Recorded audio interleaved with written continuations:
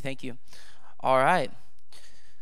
Well, I've got my backpack up on stage because I've got a couple things that I'm going to use in today's sermon. But first, I appreciate Josh praying for me.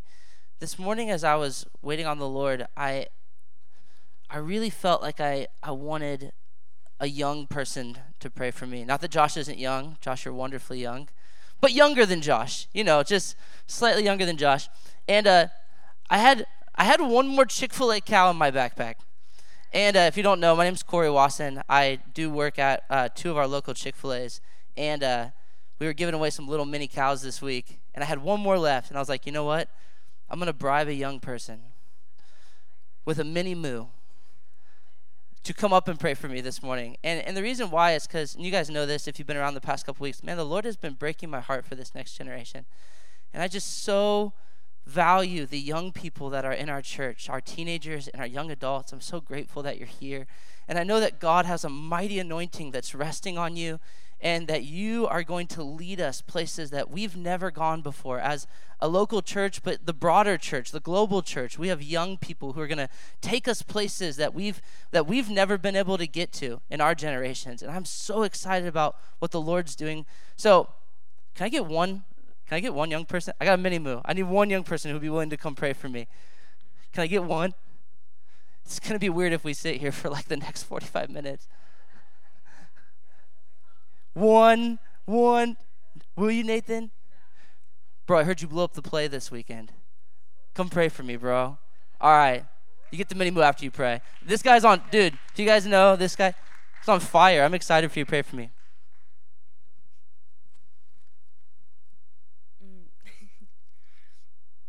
We just pray for you that you would be filled with the Spirit, that you would you'd be able to feel His presence all the time. Yes.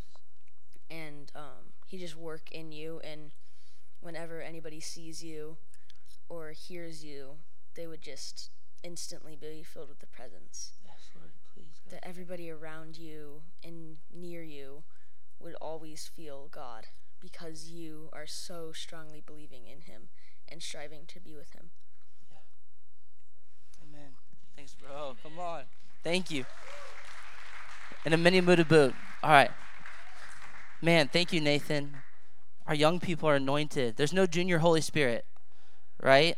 There's no lesser version of how God works through people, regardless of age. The Bible says, do not despise our youth, right? Don't let anyone despise your youth or to look down upon you because you're young, because the Lord's actually put something inside of you to do great works. So, man, I love our young people. The Lord's going to bring us more. There's many that are not in the house yet that are coming here and soon. People who are lost right now, but they're about to be found, and they're about to fill these seats. And we're going to see them on fire for the Lord. I promise you that. Okay, we're going to jump into the Word today. I've got one verse. We're going to do one verse. I've got a couple of stories, and then I want to give time for us to respond. I want to open up the altar today, and I feel like the Lord is going to mark some people at the altar. So that's what we're driving towards. And for those of you who know me, you know that I'm a teacher at heart, that I love the Word. I love to study the Word. I love to extrapolate meaning from the Word. We could go for hours, and I would just love to go verse by verse, line by line. But today, I feel like that's not necessarily what the Lord wants to do in our midst. I feel like the Lord has got one verse. We're going to break it down together. And then I feel like I've got maybe one or two stories that are going to stir our hearts. And I feel like this morning is really about the heart more than it's about the head. I would like you to learn one or two things, but I want your heart to be touched this morning. And so if you're trying to prepare yourself for this message, then I want you to prepare your heart. I want you to open the gates of your heart to receive the Word of God this morning, to be receptive to what He's going to do. This is a heart message today. And then I believe we're going to open our altar, and God's Spirit is going to move, and certain ones of you are going to be marked today. You guys excited for that? Amen. Okay. So open your Bibles to Matthew. You're going to go to Matthew 28. It's right before you crash into Mark. So if you're in Mark, take a left. And this is the second to last thing that we have recorded that Jesus said before He ascended. And if you've been here over the past couple weeks, you know that Aaron's been teaching this series, Just Jesus, Simply Jesus. We've been kind of like working our way through the appearances of Jesus after his resurrection and his final words to his disciples. And this is the second to last. And I think Aaron's going to take the last one next week. So go ahead and open to Matthew 28. We're going to start in verse 16 if you guys have it. If not, we're really going to focus on 18 through 20. But here's what it says. I'm reading from the ESV. It says, "Now the 11 disciples went to Galilee, to the mountain to which Jesus had directed them. And when they saw him, they worshiped him, but some doubted." So I want to pause there, and I want to give you a little bit of context to what's happening here. Because if you read the end of each gospel, you can get a little bit jumbled because each gospel author tells us something different about what happened after Jesus was resurrected. So Luke gives you a few stories, John gives you a few stories, Matthew gives you a few stories, Mark gives you a few stories, and it's a little bit tricky to kind of puzzle them together in chronological order because they're each just giving us snapshots of the appearances of Jesus post-resurrection, right? Post-Easter Sunday. And so what's happening here is that all of the Jews, every year, at least the males, they were supposed to do a pilgrimage to Jerusalem for the Feast of Passover, okay? And that's where we now celebrate Easter. So if you think about Holy Week, you think about Good Friday, you think about Easter Sunday, that's lining up with a far more ancient tradition that comes from Judaism called the Feast of Passover, okay? And we don't have time to go into that, but it was one of 3 pilgrimage feasts. So 3 times per year, all Jewish males were required to go on a journey from wherever they lived to the capital city of Jerusalem, where they would participate in a festival, okay? So they would go down to the Feast of Passover, they would do everything that they're supposed to do during that time, and then they would all go back home, okay? And they would go back home for 50 days. Not if you do the math, it's a little more or less, but about 50 days they would go back home. And the reason why is they were an agricultural society. They had to get back to their fields because what time of year is it right now if you're a farmer? It's planting season, right? So this is time to get out into the fields, and you got to get seed into the ground. Like this is critical. And so they would go for this first pilgrimage for Passover. They would go back to their homes. They would go back to their land. They would begin to plant, right? They would do lots of work. And then when they get a little bit later into the spring, into usually late May, they would all do another pilgrimage back to Jerusalem for another festival, okay? And that's where we get Pentecost, which is coming here in about a month. We'll talk about that when we get there, okay? So you've got these 2 pilgrimage festivals. Now, we know that after Jesus' resurrection, he spent 40 days with his disciples. So 40 of those 50 days, Jesus spent appearing to his disciples. And when they were in Jerusalem, he appeared to them in Jerusalem. And after the feast, when they all went back home, he appeared to them back in their homes. And most of his disciples came from the region of Galilee. That's where they had spent most of their time together. I think you guys know this. And so they had gone back home.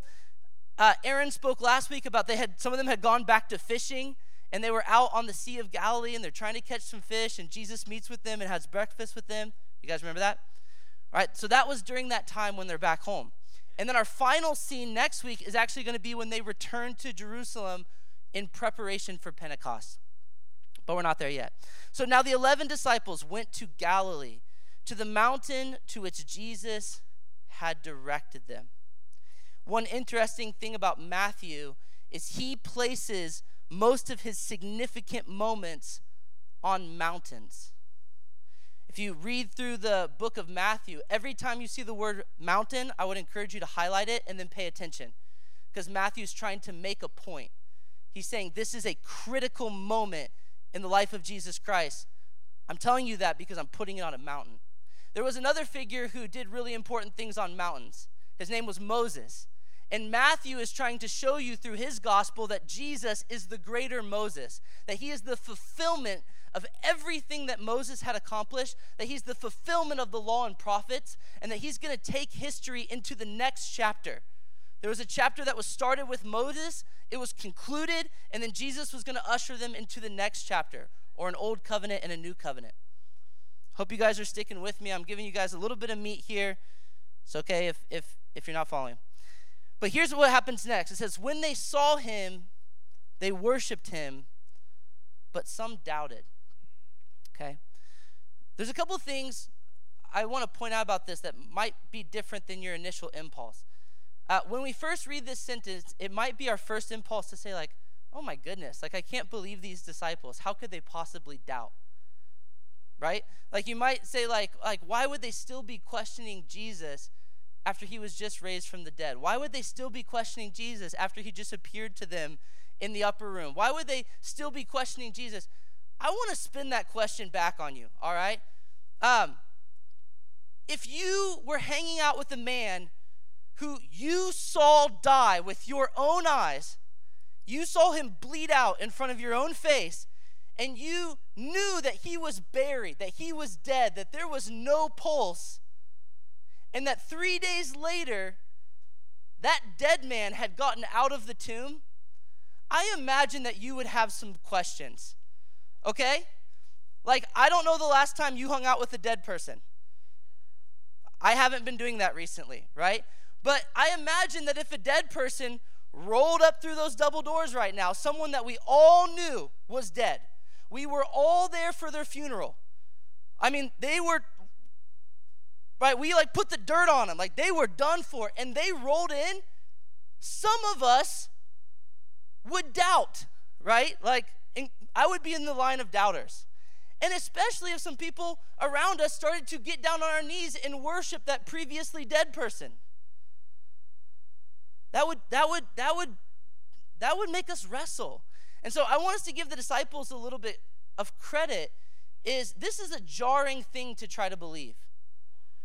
To believe that a man really died and was really buried and was really put into that tomb and sealed, and that he was completely gone. It's not that he was resuscitated. It's not that he just passed out. No, he was goners. And that the Spirit of God descended down into the depths, yanked him from the realm of the dead, put him back into his body, resurrected his body, a body that he's going to wear for all of eternity now. And that man started to walk around Israel again, appearing to people and declaring that he was the Son of God and that all authority and power in heaven and on earth had been given to him. That's something that's a little bit challenging to believe. And so the disciples were still on a journey to try to figure that out. And some of them felt good about it and they were ready to worship him. And there were others who were still asking some questions. And here's what I would say to any of you who are on that journey. I just want to say it's okay to wrestle with that. It's okay to wrestle with that. You know, sometimes we hang out with those who are atheists or those who are agnostics or those who are coming from a different religious background. And they struggle to believe that a man died, was buried, rose from the grave, walked around in human flesh, and then ascended into the heavens and is coming back again. That can be a big pill to swallow for some people. And I would encourage you to be patient with them as they go on that journey of discovery, because they're going to find their way to his feet, right? And they will end up worshiping him. All right, let's dive into the actual passage.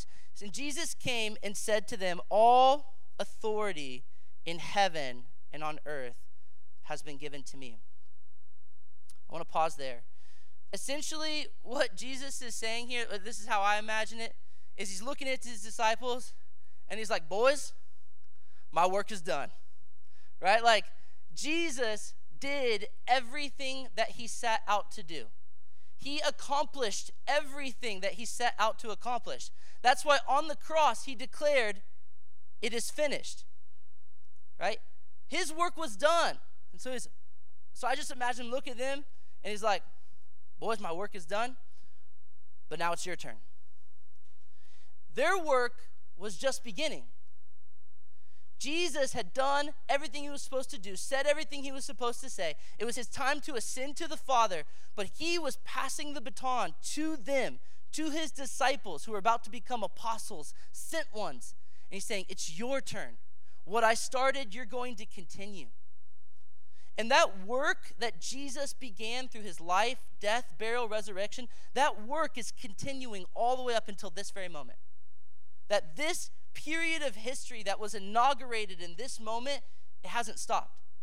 That we are participating in this thing that we're about to talk about.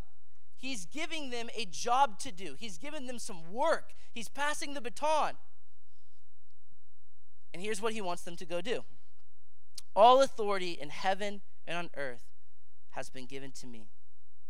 Go, therefore, and make disciples of all nations, baptizing them in the name of the Father and of the Son and of the Holy Spirit. We'll pause there. I would imagine that you are familiar with this passage if you've been in church for a little bit. This is called the Great Commission. The Great Commission. There's probably only one other passage that would supersede this one, and it's called the Great Commandment. Where they said, Jesus, what is the most important thing in the entire Bible? What's the most important commandment? Like, give us a one-liner to simplify the kingdom down to. Reduce it to one sentence. And Jesus said, oh, that's easy. Love the Lord your God with all of your heart, soul, mind, and strength. And the second is like it, that you would love your neighbor as yourself, right? So there's two greats that have been given to us. It's the Great Commandment and the Great Commission. These are the two things that we are supposed to spend our entire lives doing. You could spend every breath for the rest of your life loving the Lord your God with all your heart, soul, mind, and strength, and then going and making disciples of all nations. Those two things are supposed to occupy our entire lifetime. From the time that you meet Jesus until in the body until the time that you stand before Jesus, either in spirit or body. Between those two events, you do these two things, the Great Commandment and the Great Commission. Okay? And so here's what he's saying. First thing he says is go. Go. Make disciples of all nations. And so here's what I want to say to you guys this morning as we're talking about this idea of go. You have somewhere that you are supposed to go. I don't know your somewhere. I don't know your somewhere.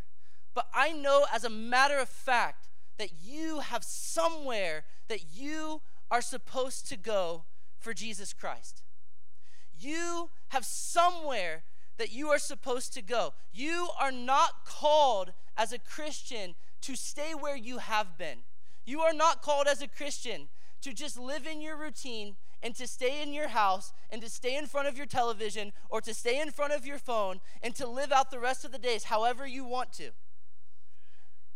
The moment that you got saved, you were branded with go. This thing was pressed onto your soul that you have a go on the inside of you. And again, I don't know if your go is going to take you across the street to your neighbor. I don't know if your go is going to take you into the high schools. I don't know if your go is going to take you to your friends. I don't know if your go is going to take you down into East Dayton. I don't know if your go is going to take you into the business sphere or into the media sphere, into the arts realm. I don't know where your go is going to take you, but I know that you have a somewhere. Because there is a good work that has been prepared in advance for you to do. And your good work requires you to go. You've got to go inside of you. There's this insatiable impulse inside of a genuine Christian that says you got to get out the door. You got to get out the door. You got to get out the door. There's people who are not in where you are who need to be brought in. And you have to go to them. The thing that we've done in the West that's a mistake is believe that the Great Commission has come. If we get fancier lights, maybe they'll come. If we get cooler music, maybe they'll come. If Cory could preach a little better and make better jokes, maybe they would come. Beloved, it's not come and become a disciple.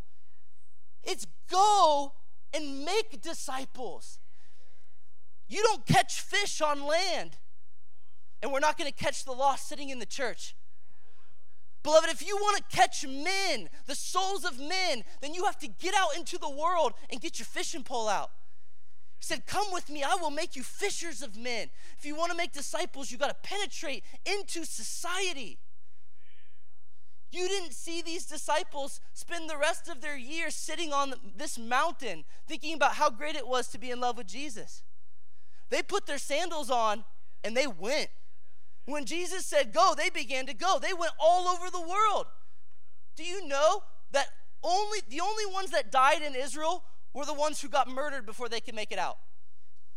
Their go took them all over the place. And Jesus is wanting to do the same for us. So listen, you have a go inside of your heart. You have a somewhere. And part of the glory of your calling is sitting before the Lord and saying, Lord, where is my somewhere? Where is my somewhere? But here's what I want to say is that you are to go and to make disciples of the nations. And that might not be the best translation of that word. A better translation of that word that we translate nations would be a people. So you don't only have a place that you're called to, you have a people that you're called to. You don't just have a somewhere, you have a someone. And I want to ask you this morning, who is your someone? Who is your someone? Who's the group of people that's on God's heart that he's put into your heart? Some of you are going to have a burden for the elderly.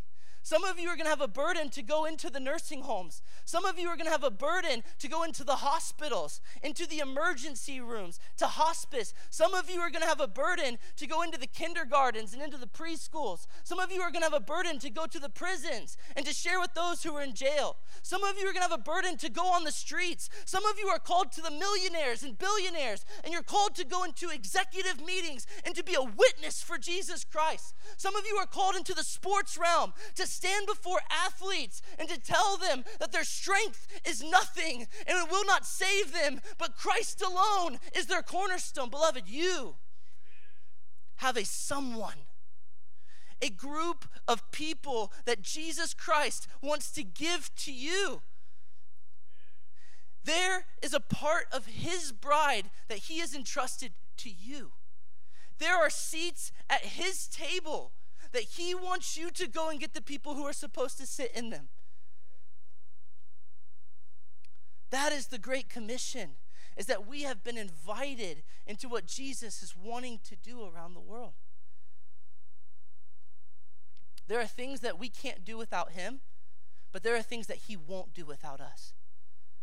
And I'm telling you that the Great Commission is one of those things. He has designed in his heart not to do it without us. He loves us so much that he wants us to participate in the work. And he's not going to skip by us and do it on his own. You have a somewhere and you have a someone. And I want you to ask the Lord this morning, who's my someone? Who's my someone? Who are you breaking my heart for? I want to tell you a brief story about how I think I have a couple someones, but I want to tell you about how I found one of my someones. When I was 15 years old, I was a freshman in high school, and I had recently moved back to Ohio from a bit of a wild year living down in Florida. It was a year where I was really questioning my faith, where I was struggling through some doubts. I resonate with these guys. I was trying to figure out if I wanted to worship this dead and now raised man. And at the end of that year, I had a radical encounter with the Lord. And I don't have time to tell that story this morning. But 14 years old, the Lord met me in my bedroom. All I whispered was, Lord, I don't even know if you're real, but if you are, I want you to reveal yourself to me. I walked into my bedroom and the presence of God slammed in. And Jesus spoke to me for the very first time in my life. And he let me know that he loved me. His love washed away my sins. And he brought me back from my rebellion. I'm so thankful for the way Jesus came and found me when I was 14. But when I was 15, I had two encounters that year that brought me back to the Lord. This would be probably the third significant encounter that I ever had in my life. I was 15 years old. I didn't know the Bible very well. I didn't know the Lord very well. I didn't know how to follow him. I didn't really know how to be good at really anything, right? I wasn't. But man, I loved him.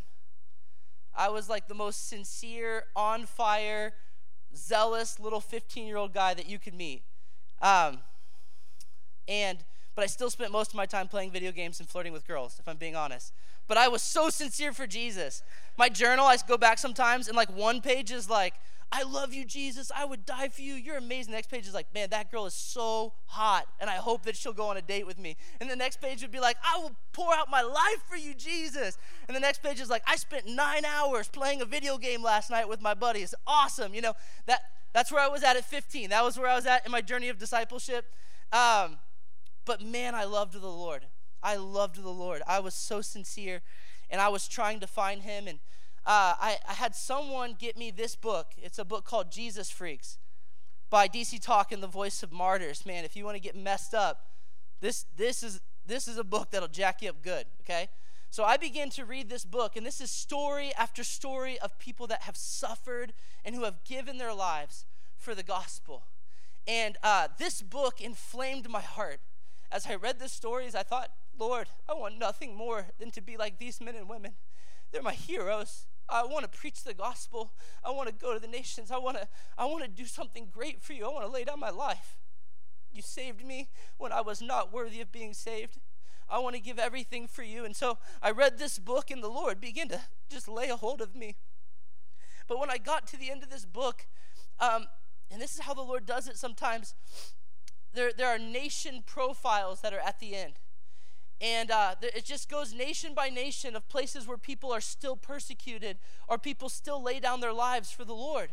And I wasn't even really reading them. I was just kind of flipping through them to get to the back of the book. I'm a completionist. I don't know if some of you are like this. If I start a book, I want to finish the book. And that means the very last page. Man, I read the copyright, dude. I'm just that kind of guy, okay? I don't know what's wrong with me, but I'm a completionist in some sense, especially when it comes to reading. And I got this. Man, the Lord's gonna give me this morning. I got to this page, and at 15, I didn't know what any of these countries were. It has the country of Maldives, has the country of Mauritania, and it has the country of Morocco. And I was just flipping. But when I opened this page, the Holy Spirit laid hold of me. I come from a Southern Baptist church. I didn't even know what that phrase meant. I got more than I bargained for. But I opened to this page, and I read this little sentence about Mauritania. And I read this little sentence about Morocco. And I felt the presence of God fill my bedroom. And I felt fire begin to race over my body. I felt heat. And I began to weep, and I had no clue why I was crying. 15 years old, the last thing you want to be doing is crying in your bedroom. I'm like, oh my gosh, if my mom walks by, she's going to think I'm a ninny, you know? I'm in there weeping in my bedroom.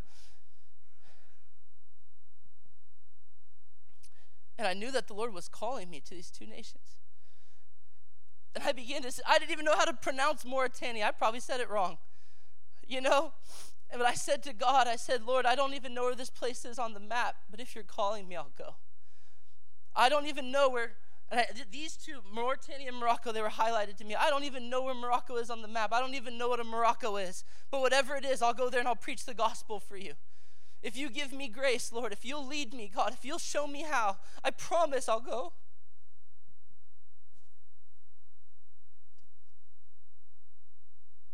Sorry, guys. Woo. The Lord remembers our promises. He does. Even when you're 15 years old, you get down on your knees. You say, God, I'll go for you. Or God, I'll do this for you. Or God, I'll care about this thing. I'll carry it in my heart. God remembers our little promises. Our little promises spoken in love, he remembers. They live before his throne eternally. And God heard my yes that day when I was able to wipe off my face enough to go downstairs. We have a globe that's in our house, and I went and found the globe, and I went and began to spin it, and I was searching. Where is this place called Mauritania? Where is this place called Morocco? And I found that they were in the northwest corner of Africa. And when I stared at that globe, my heart began to burn within me. And I knew that that's where God was calling me. And from 15 years old, I made it my aim to preach Christ in Morocco and Mauritania. I remember being 16, 17 and saying, Lord, I don't want to be buried on American soil. Put my body in the ground. In Northwest Africa, I want my life to be a seed sown for you so that many will come to Christ. These are dangerous, wild prayers, but they'll change you, man. The Lord wrecked me. He gave me a someone. He gave me a somewhere. Now, friends, not all of you are going to get on planes and go across the world. Some of you are going to go across the street. And some of you are going to go across a demographic to people who are different than you that you don't really want to go share the gospel with. But the Lord is going to take you somewhere. And the Lord is going to take you to someone. And he is going to break your heart for them. And he's going to compel you to preach the gospel to them, to bring them back into his family. That is a part of your calling. And it's not for one or two. It's for every believer. I've heard one preacher say that the Great Commission is the Great Permission.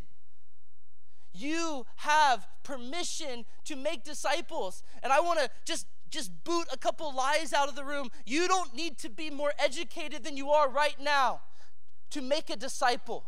You don't need to be smarter or more eloquent or be able to do what I'm doing right now on the microphone. You don't have to have this anointing to have the gospel anointing. Beloved, if you understood the gospel enough to get saved, then you understand the gospel well enough to preach it to someone else. That's it. The simple gospel still saves souls. You don't have to understand all of the theological jargon. You don't have to understand all of the arguments and all of the debates. You don't have to be able to read Hebrew and Greek. I'm not dissing on any of those things. I'm in seminary right now. I believe in them. But listen, if you have heard the gospel of our Lord Jesus Christ and it moved your heart to get down on your knees and to confess your sins and to ask him to be your Lord and your Savior, then you have an anointing on you now to go to the person next to you, tell them the exact same thing, and to have the exact same outcome happen. You have permission to preach the gospel. And you don't need any more training, that I hope you will get more training, but you don't need any more. You can start today. You have permission to do the Great Commission. You have permission to make a disciple. You say, Cory, well, I know so little about the Bible. I don't know. Well, listen, what do you know? Do you know one thing from the Bible? Well, go teach that one thing. And when they say, brother, tell me more about Jesus, say, I don't know any more yet, but I'll have some next week. Come to church, take what Aaron says, write it down in your notebook, go meet him at coffee, and sound like a genius. Be like, yeah, Jesus was having breakfast with his disciples. Peter denied him 3 times. They're going to be like, man, this guy is so smart. You totally ripped it from Aaron's sermon. You know what I mean? They're going to think you're a genius. Don't even give Aaron credit, man. Just go ahead and take it, right? It's yours. This copyright's the right to copy. You can have his stuff. So snag it, make it your own. Listen, if you know one thing, go share your one thing. Here's the only caveat I would give. If you don't know something, don't pretend like you do. That is how we create safety in this model. If you don't know something about the Bible, they're up, well, actually, I had this question about the Trinity, and how does the Father and the Son and the Spirit flow into each other eternally? And you're like, well, actually, brother, I got saved last week. I'm not quite sure. But I do know this, that we should stop living in sin and we should give everything to Jesus. I do know this, that we should spend time with him every day. I do know this, that when I worship, something moves in my heart. I don't know much more than that. I'm a simple Christian, but do you want to do that with me? I do know that we're supposed to tell others. I heard that we're supposed to serve the poor. Do you want to go with me? I was actually going to go later today. Do you want to go together? Beloved, the Great Commission is as simple as that. Take what you have and give it to someone else, and they'll start to grow with you. Are you guys with me? Okay. A couple more points. Then we're going to get this thing landed here in a minute. We are not called to make converts. We are called to make disciples. I love it when people raise their hands after praying a prayer, and I'm not dissing on that at all. But I do want to say this. We are not just called to make converts. We are not just called to try to press for conversions. to try to get someone to raise their hand, or to try to get someone to come down front, or to try to get someone to sign a card, or to try to get someone to come to a conference, or to try to get someone to wear that bracelet that we're selling for $5. Whatever it is, right? That's not what Jesus told us to go do. He said, I'm commanding you to go make disciples. And you might ask the question, well, what's the difference? What does it mean to make a disciple? Well, the word disciple means a student. So you're not going out to make a convert of Jesus, though that's where it starts. You're going out to make someone into a student of Jesus. Not a student of you. Not a student of your name. Not a student of your kingdom. Not a student of your personality. Not a student of your opinions. You're trying to turn them into a student of Jesus Christ. He said, when you go into the nations, you're going to baptize them into the name of the Father, the name of the Son, the name of the Spirit, not into your name or your brand or your denomination or your movement. You baptize them in the name of the Father and the Son and the Spirit. You bring them to God. You bring them to God directly, not into your religious system or mine. You bring them to God. And after you brought them to God, he says, teach them to obey everything that I've commanded you. Teach them to obey. Here's one thing I want to say about discipleship. I can't spend long on this, but I want to give you a couple sentences. Listen, discipleship is not about theory. Discipleship is about practice. Hear me now. Discipleship is not about theory. It's not about how much information you can put into someone's brain about Jesus Christ.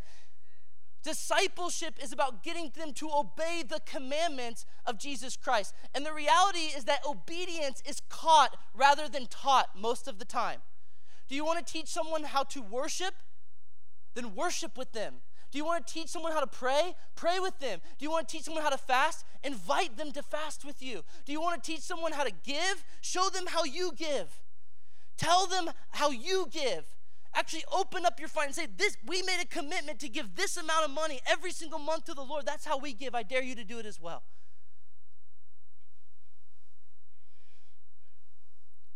Teach them to obey everything that Jesus has commanded.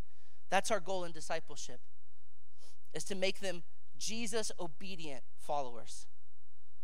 That's the goal. That's the goal. Okay. I'm going to pause there, and then I'm going to tell you guys a story. Got one more little prop for you today. Well, I'll get out in a minute.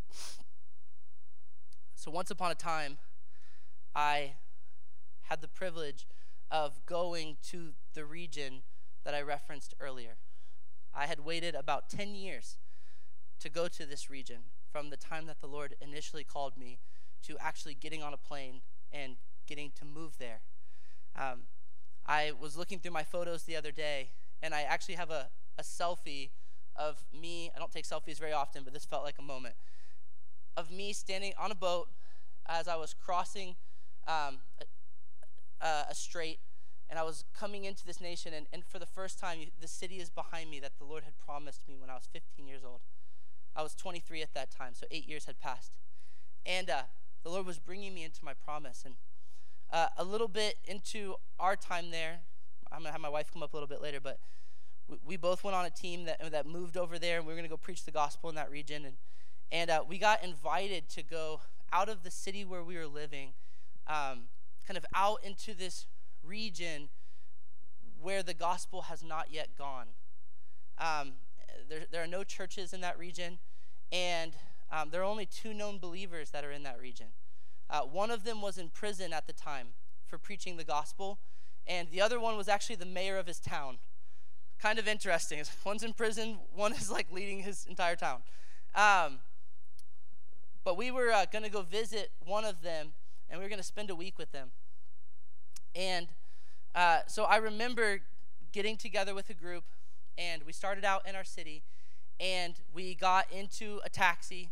They have these these taxis where they shove 2 of you sit together in the front seat, and 4 of you squish into the back seat. So you're basically sitting on each other's lap in the front seat, then 4 of you go in the back seat. It's blazing hot, and all of the roads go like this all the way there. So if you're like me, I would just pop like Dramamine, and I would pass out, and I would like wake up wherever we were going, because I knew that I would get sick in this taxi. So we got in the taxi, and we started out on this 4-lane highway that kind of left the city. And after about an hour, the road went down to maybe a 2-lane highway, kind of one coming this way, one going that way. And a couple hours passed, and eventually that highway began to get like more and more rugged, right? Like we were on the part of the highway where they've probably done construction, they've done upkeep, and then the highway's kind of getting more beat up, more potholes, less signs, as we're kind of heading out into the wilderness of this nation. We're actually heading to a mountain range. And eventually it turns into just kind of like 2 beat up, broken asphalt roads with like the sides have kind of like fallen off, and there's no signs anymore. And at one point, I think, I'm like, we have to be getting close. We start getting into the mountains, and we get to a point where we turn off of that, and we get down onto a single dirt road. And this single dirt road is like winding through the mountains. There's not enough room for 2 cars to come the opposite direction. And we're constantly turning into like blind turns. And this guy is going like 100 miles per hour, And, I only know a little bit of that language, and so in my broken language, I'm like, is this safe? Like, are we okay? He's like, they have a phrase for like, it's meshi mushkil. They say it all the time. It's like, no problem. It's like, no problem. I'm like, no, actually, we're going really fast on these turns. It could be a problem. Meshi mushkil, no problem. So he just keeps hitting me with the no problem. So we're speed racer through the mountains, and eventually, this is so wild, we get to this point where the only way to get to the village where we're trying to go is to now get out of the taxi and to get onto what used to be a donkey cart path. And they have this old van, and they load up a bunch of people into the van. The van's sitting like this on the mountainside. They've got like the parking brake on, and like before we go, he's like, and he puts the parking brake down, and we like take up the hill. And we're like blasting up this like mountainside to go to this village, and eventually we get to this village, and this village is situated on a small plateau, almost to the top of a mountain, from which you can see the entire region. Like in the mornings when the clouds would descend, we would wake up and we would be above the clouds. And so you would come out into this village. This village is like so old-fashioned that like that they had like a latrine, that they didn't have a normal toilet. You would go in the latrine. And one of my buddies was so kind that he actually clogged the latrine. And this old grandma had to go in there and like in her rustic pipes had to go clean it out. I'm like, I'm so sorry. I'm so sorry. We came all the way from America and we clogged your latrine. And they had a latrine. There were donkeys that are out pulling carts that are plowing the fields the old-fashioned way. There are people who are up in trees who are picking olives.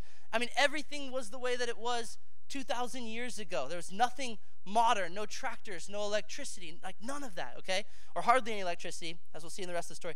So we got to spend a couple days with this man who's the mayor, who's a believer.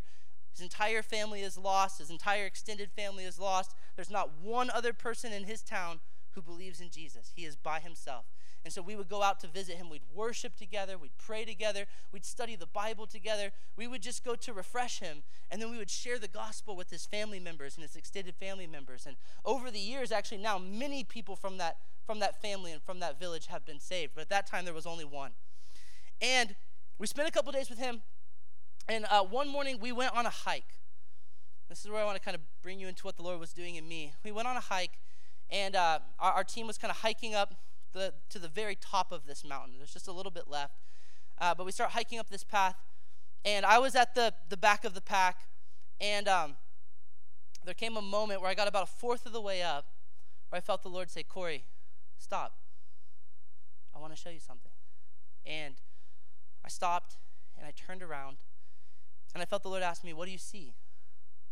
And I said, Lord, I see this village. I saw some surrounding houses. I could see people out working their fields, in their olive groves. I could see families kind of hard at work. I could see someone on a donkey cart actually riding into town. I could see some kids playing soccer down on like a dirt soccer field. I think they had like taped some trash together and they were kicking it around. They didn't even have a soccer ball. It's like, that's what I see. I felt like the Lord's like, okay, keep going. I got about halfway up the mountain, climbing now, huffing and puffing. And I felt the Lord say, stop. Turn around, I want to show you something. And I turned around, and he said, what do you see? And at this point, I had now gained altitude, and I could see further. And so he said, what do you see? And now I could see basically the entire, like, valley that was kind of in between all of these different mountains. And I could see different villages. There were some that there's a village over on that mountain. There's one on that mountain. There's one on that mountain. There's two that are down in the valley. I could see, like, little paths that were connecting them. It's like, okay, keep going. So I climb a little higher, and I get to 3/4 up, and at this point now we're really high. This was the tallest peak kind of in that region. And so now that I'm at 3/4, I can now see up over all of the other mountains. And the Lord says, what do you see?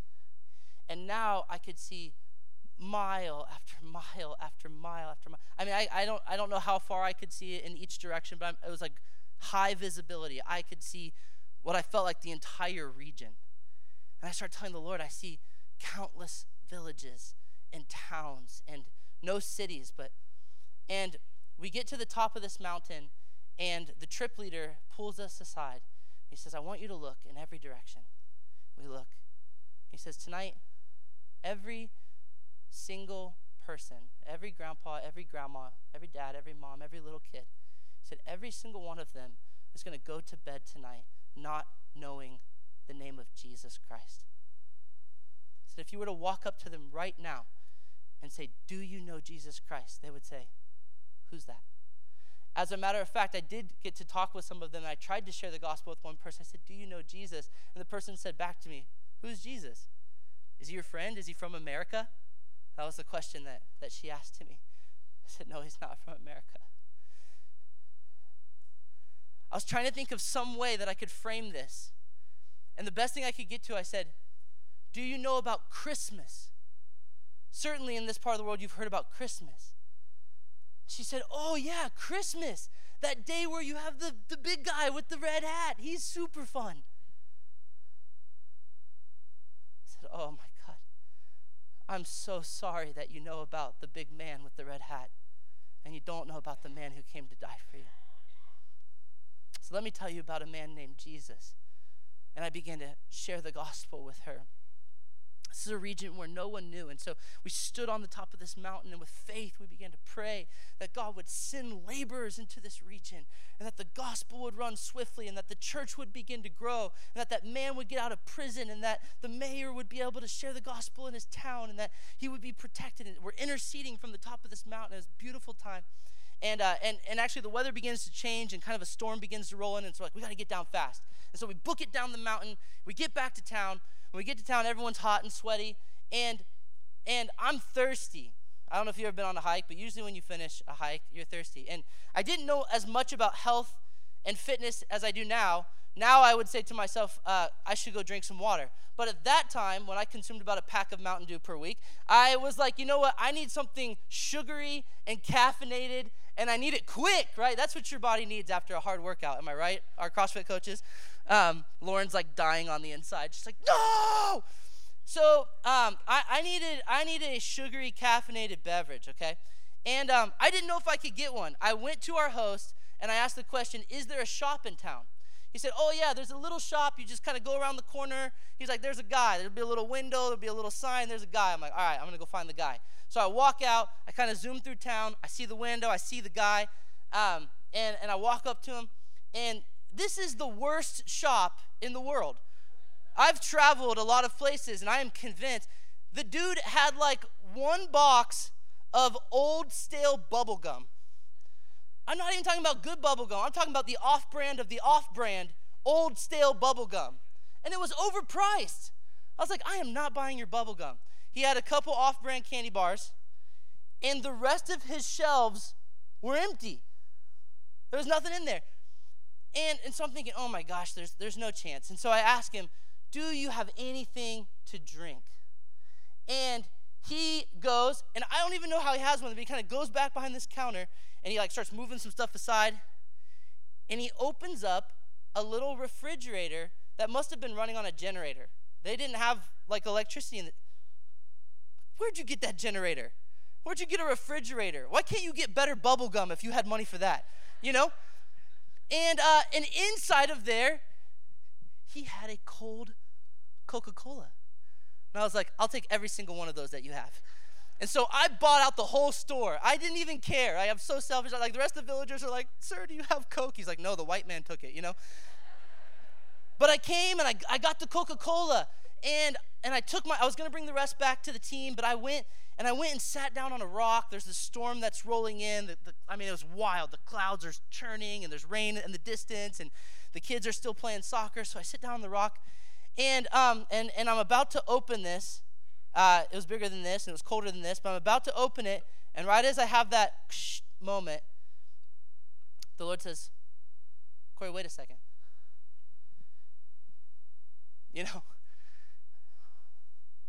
it's like your friend Lauren says you shouldn't drink that. No, I'm just kidding. From America, she sends you a message in the spirit. Don't put that into your body. No, I'm just kidding. The Lord says, Cory, what do you have there? I'm thinking, God, I'm pretty sure you know what a Coca-Cola is. And I have a Coca-Cola. And the Lord says, where did you get that Coca-Cola?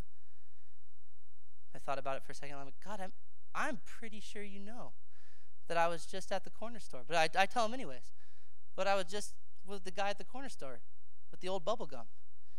And I just kind of feel, I don't know if you ever have this moment with the Lord when he's trying to teach you something, but it kind of feels like he leans back and crosses his arm and waits for you to figure it out. Have you guys ever had this moment with the Lord? It's like Gandalf. He's like old and wise, and he just starts stroking his beard. And you're like, what are you trying to teach me? But then all of a sudden it hits me. Wait a second. Where did I get this Coca-Cola from? How did this get here? Coca-Cola is from Atlanta, Georgia. I was like, how is it that I came here on the 4-lane highway that leads to the 2-lane highway, that leads to the broken 2-lane highway, that leads to the 1-lane dirt road that we whipped around at 100 miles per hour and almost got into multiple wrecks, and I came up a freaking donkey path. I don't know if you're allowed to say that in church, but I'm going to say it to you. I came up a donkey path to a village perched on a mountain above the clouds in a region where only 2 people know the gospel, and yet I had access to a Coca-Cola. And the Lord said to me, Cory, how is it that these people have access to Coke, but they don't have access to the gospel? I begin weeping. I don't even want my Coke anymore. I'm like, oh, God, I don't want it. I don't even want it. I begin weeping as my heart is broken. God, how is it possible that there was a man who stood up in Atlanta, Georgia? And do you know the vision statement of Coke is to put a bottle of Coca-Cola within reach of every hand on the planet? That is the vision, to take Coca-Cola and to put it within reach of every hand on the planet. A man stood up, late 1800s, early 1900s, and said, guys, I've got a vision. Go ye therefore and sell this sugary beverage to every tribe, tongue, people, and nation. Make sure that whatever it costs, whatever sacrifices we have to make, whatever borders we have to cross, whatever language we have to translate our marketing into, make sure that the whole world has access to Coke. And there was a group of people in that room who said, yes, sir, we'll get right on it. And within 100 years, they have almost achieved their vision. I have been to many places where the gospel of Jesus Christ has not been preached, but I have never been beyond the borders of Coca-Cola. I have been to a village in the middle of the Sahara Desert where women cover their ankles but not the rest of their body. They have piercings through their lips. Their ears are this big. They eat raw meat. They come in out of the deserts. They speak a wild language that hardly anyone knows. And when I was in that village in the market, you know what there was? A Coca-Cola machine with the generator where they could come and get this. And yet there was only one young female missionary who was laboring in that village for the gospel. I've been in war zones in East Africa where when we got there, we got to a hotel, and they said, we're going to take your team, and we're going to split you guys up into the farthest rooms apart from each other. And they said, why? They said, well, in the past few weeks, there are rebel troops that have been coming across the border, and they've been blowing up cars and beheading people. Oh, yeah, last week, this guy came up, he got his head chopped off. What? Yeah, we're going to split you up in the hotel so that when the rebels come to get you, because they're going to hear that there's white people here, hopefully they'll only kidnap and murder a few of you and not all of you.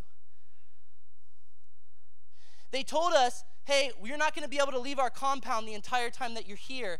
So we decided that we were going to flip our schedule. We were going to sleep through the day, and that we were going to pray through the night. And we were going to ask for God to send his gospel into that region. But do you know what we drank when we woke up from our day sleep and we had our dinner? Coca-Cola. I've been to castles in Europe. I've been to skyscrapers in Asia. I've been to malls that are 7 stories tall. I've been to food courts that are size of the Fairfield Commons Mall in Thailand. I've been to 5-star hotels, and I've been in hovels with the poor where little kids sleep down in the dirt and where they have cockroaches that crawl over their body in the night. I've been in dumps where people take trash and they build them listen, I've been all over the place, and I've never been beyond the borders of Coca-Cola. Band, if you want to come forward, I'd like you to come. I want this story to strike you today.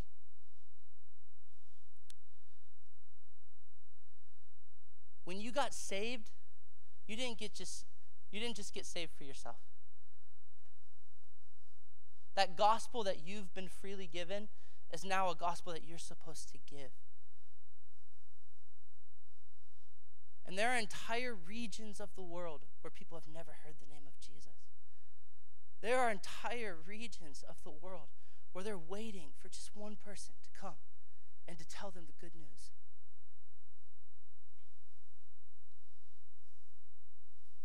I want to provoke you today to consider going to those places. I want you guys to stand with me.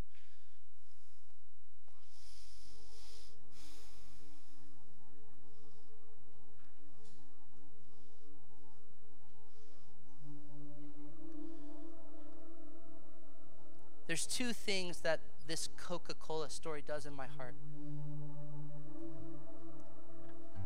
The first is this. It makes me kind of angry. And I think it's perhaps a righteous anger. It makes me angry that there were people that believed in this enough to go everywhere, into war zones, into slums, into deserts, to get this to the people. But the church hasn't been willing to do the same for the gospel of our beautiful Lord. So that makes me a little bit angry. But here's the other thing it does. It gives me hope. Because if they were able to do it, we've got the power of the Holy Spirit. We've got the Word of God. We've got His truth burning in our veins. There's nothing that will be impossible for God. If they can do it, we can do it. If they can get a bottle of Coke within reach of every hand on the planet, surely we can get the gospel to every person, every tribe, every tongue, every people, every nation.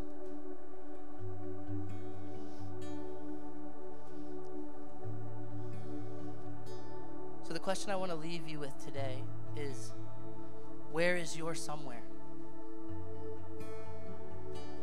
Where are you called to go? And I want you to be willing to consider that maybe it's not here. I want you to be willing to at least consider that you might be called to get on a plane and go.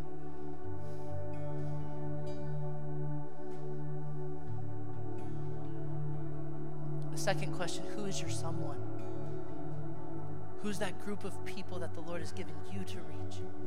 He's going to use your life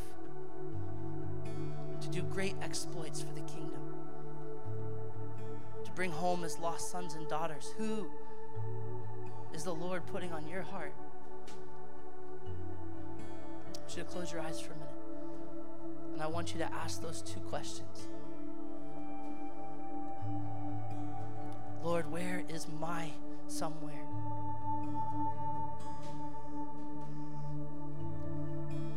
Lord, who is my someone?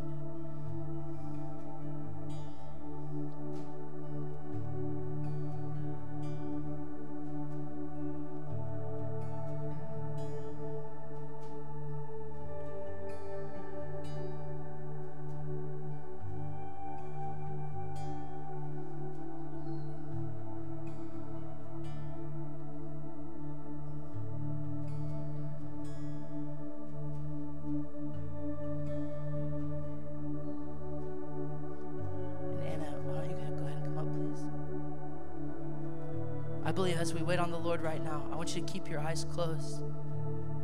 Maybe put your hands out right in front of you. I want you to receive from the Lord. He wants to give you revelation today. He's going to give you a place. He's going to give you a place. And he's going to give you a people. He's going to give you a people as your inheritance. And it might be right here in Tip City, Ohio, and it might be in the far-flung nations of the world, but he is going to give you a place. He's going to give you a people today. He's going to give you a promise, the way that he gave me a promise when I was 15 years old. I'm giving you these nations. I'm giving you these peoples. I feel like the Lord wants to give some of you a promise today.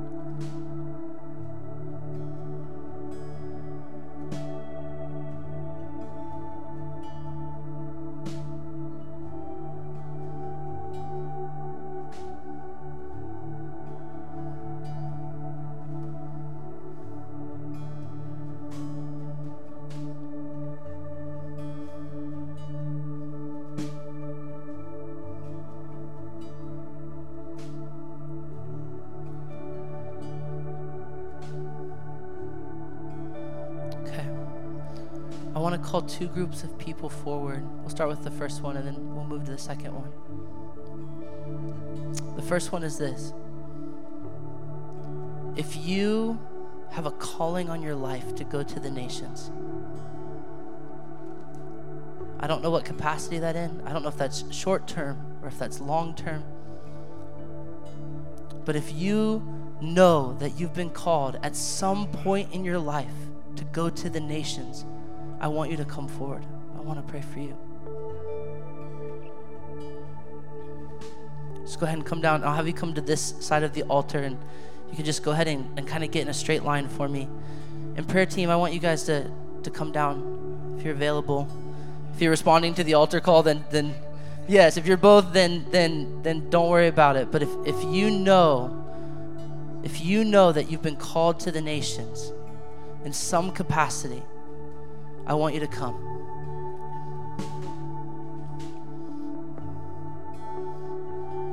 And I'm not just talking about giving to the nation. I'm talking about going to the nations. You know that you're called in some capacity to get on a plane and to go to the nations, to preach the gospel, to serve the poor, to aid the church, to expand the kingdom. If that's you, I want you to come down. And prayer team, I want you guys to just come forward. I just want you to begin to move along the front line. I want you to lay hands on those. If we could just kind of like straighten out the line a little bit so that everyone can make it in. Destiny, you can come in. Whoever's coming in. All right. We're going to let our prayer team just begin to move down the line. I'm going to have Anna pray for you guys who are feeling this call to the nations, this burden for the nations. before I pray, I just felt like the Lord gave me two things. The first one was, I feel like there are those in the room that will not go, but the Lord is going to give you a burden for specific nations, for specific people. And in your prayer closet, I know this sounds weird, but in your prayer closet, you will begin to go in the Spirit. And you will begin to sing, I feel specifically songs over you, that you will begin to sing songs over the nations, and it won't be just trite like I'm singing over this nation, but that the Lord is going to begin to send angels at the sound of your songs into these nations to literally change and shift things in the atmosphere. So if that's you, I do want you to also come forward and get prayer. And then the second thing that I saw was asking the Lord what he wants to do. I saw a picture of Moses in the wilderness, and he was running from his people. He was running from the calling that the Lord had sent him to, because he made a mistake, because he was angry, because he didn't know how to do it. And the Lord shows up in a burning bush, and the Lord says, Moses, go back to my people. This is your calling. Stop running. I will give you what you need to go. So if you feel like you're running from a calling that the Lord has sent you to, or you're afraid, I don't know if it's in this room or not, but I'm just sharing because I feel like the Lord said it, then also come get prayer. So I'm just going to pray for you. Holy Spirit, I thank you this morning that you are faithful to send laborers to those who have not heard. Lord, it's your will, it's your desire that every man would hear, that every woman and child would know the name of Jesus. Lord, this morning I ask that you would send pictures to people in this room. Lord, those that have come forward, I ask that you would begin to show them faces, that you would begin to speak to them names, you would begin to speak to them countries, languages, Lord, that they don't even know, that you would begin to give it to them. That you would give them a burden, Lord, that you would give them a burden in their hearts, that their hearts would soften to those that are not even their own people, that they would say, like Ruth, your people are my people. Lord, we release that this morning in the room. Holy Spirit, do what you love to do. It's what you love to do. Lord, we open our hearts to you this morning. Holy Spirit, to what you're feeling, to what you're doing. Lord, we say yes, Lord. To whatever burden you want to give us, Lord, we say yes. We say yes to coming into the garden with you and praying and feeling what you're feeling over people we don't even know, that we may never even meet. We release it this morning in Jesus' name. Yes. So prayer team, just keep moving down this line. Keep praying for people. Ask. I told that story about me in my bedroom at 15 years old, and the fire of the Holy Spirit marked me for the nations, marked me for missions. I believe the Lord wants to send his fire into this room right now, and he wants to mark certain ones for nations. He wants to encounter them. He wants to give them an unforgettable encounter, something that they can't put on the shelf when things get hard. He wants to mark them. Begin to lay hands, move through, ask for the fire of the Holy Spirit. Believe for God's power right now to mark certain ones. Like Moses before the burning bush, that God would release commissionings right now. Release commissionings right now. Come, Holy Spirit. Come, Holy Spirit. Release your fire. Release your power. Mark these ones right now. Commissioning. Commissioning. That burning bush moment, God, release your fire right now. Commissioning.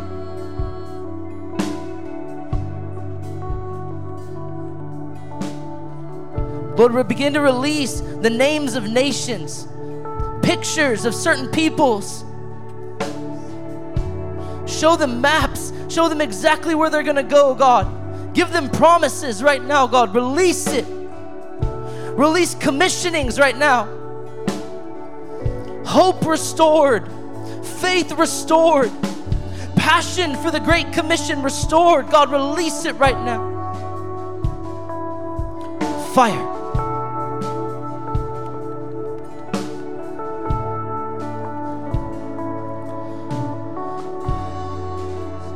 We're gonna roll a little bit longer. If you've got to go, if you're in a hurry, go ahead and go. But I got 2 more things. I feel like this morning the Lord gave me a word for parents in the room.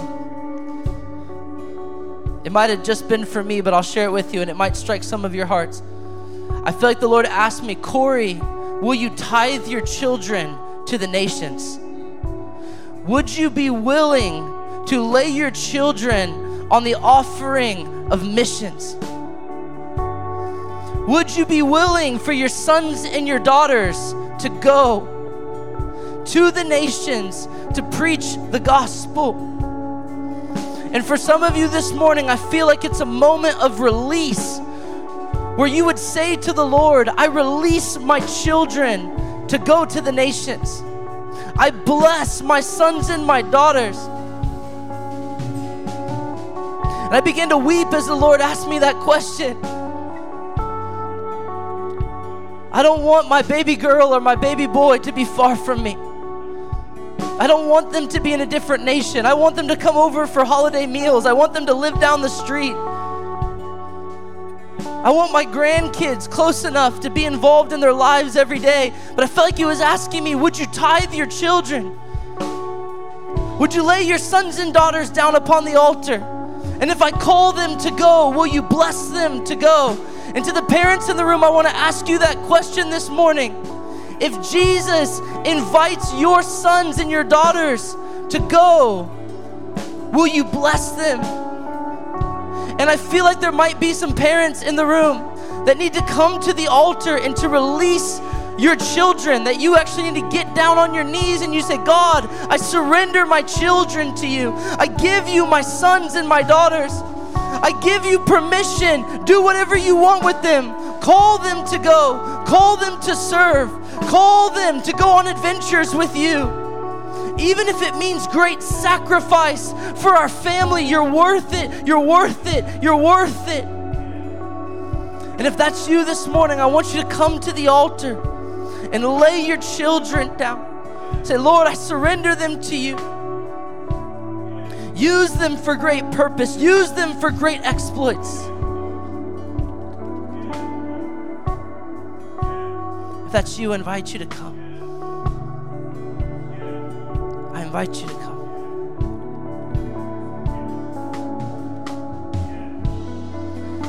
And the final word that I felt, and then we'll just kind of close out and let people stay at the altar for a little bit. But I feel like when I ask the question, who is your someone? There's a few of you in this room that your someone are the children of our city that are not yet adopted and the children that are in foster care. That some of you, the Lord is marking for orphans, for those who do not have a home. And if that's you, I feel like God wants to touch you this morning. I invite you to come forward for prayer. And the Lord's going to give you grace, and He's going to give you wisdom on how to go into the adoption process or the fostering process. Some of you are going to bring those who do not have a home into your home, and it's going to be your participation in the Great Commission, and you're going to disciple them and raise them up to follow our Lord Jesus. So if any of those strike home today, I want to invite you to come. I'm going to let the band play and sing for just a few more minutes. Our prayer team is going to minister at the altar. And if you're ready to go, you're welcome to go. Lord, I ask right now, God, that you would fill this place with your Spirit. That every person who leaves this place would leave blessed, God. I'm asking that you would stir our hearts for the Great Commission, God. In your beautiful name we pray.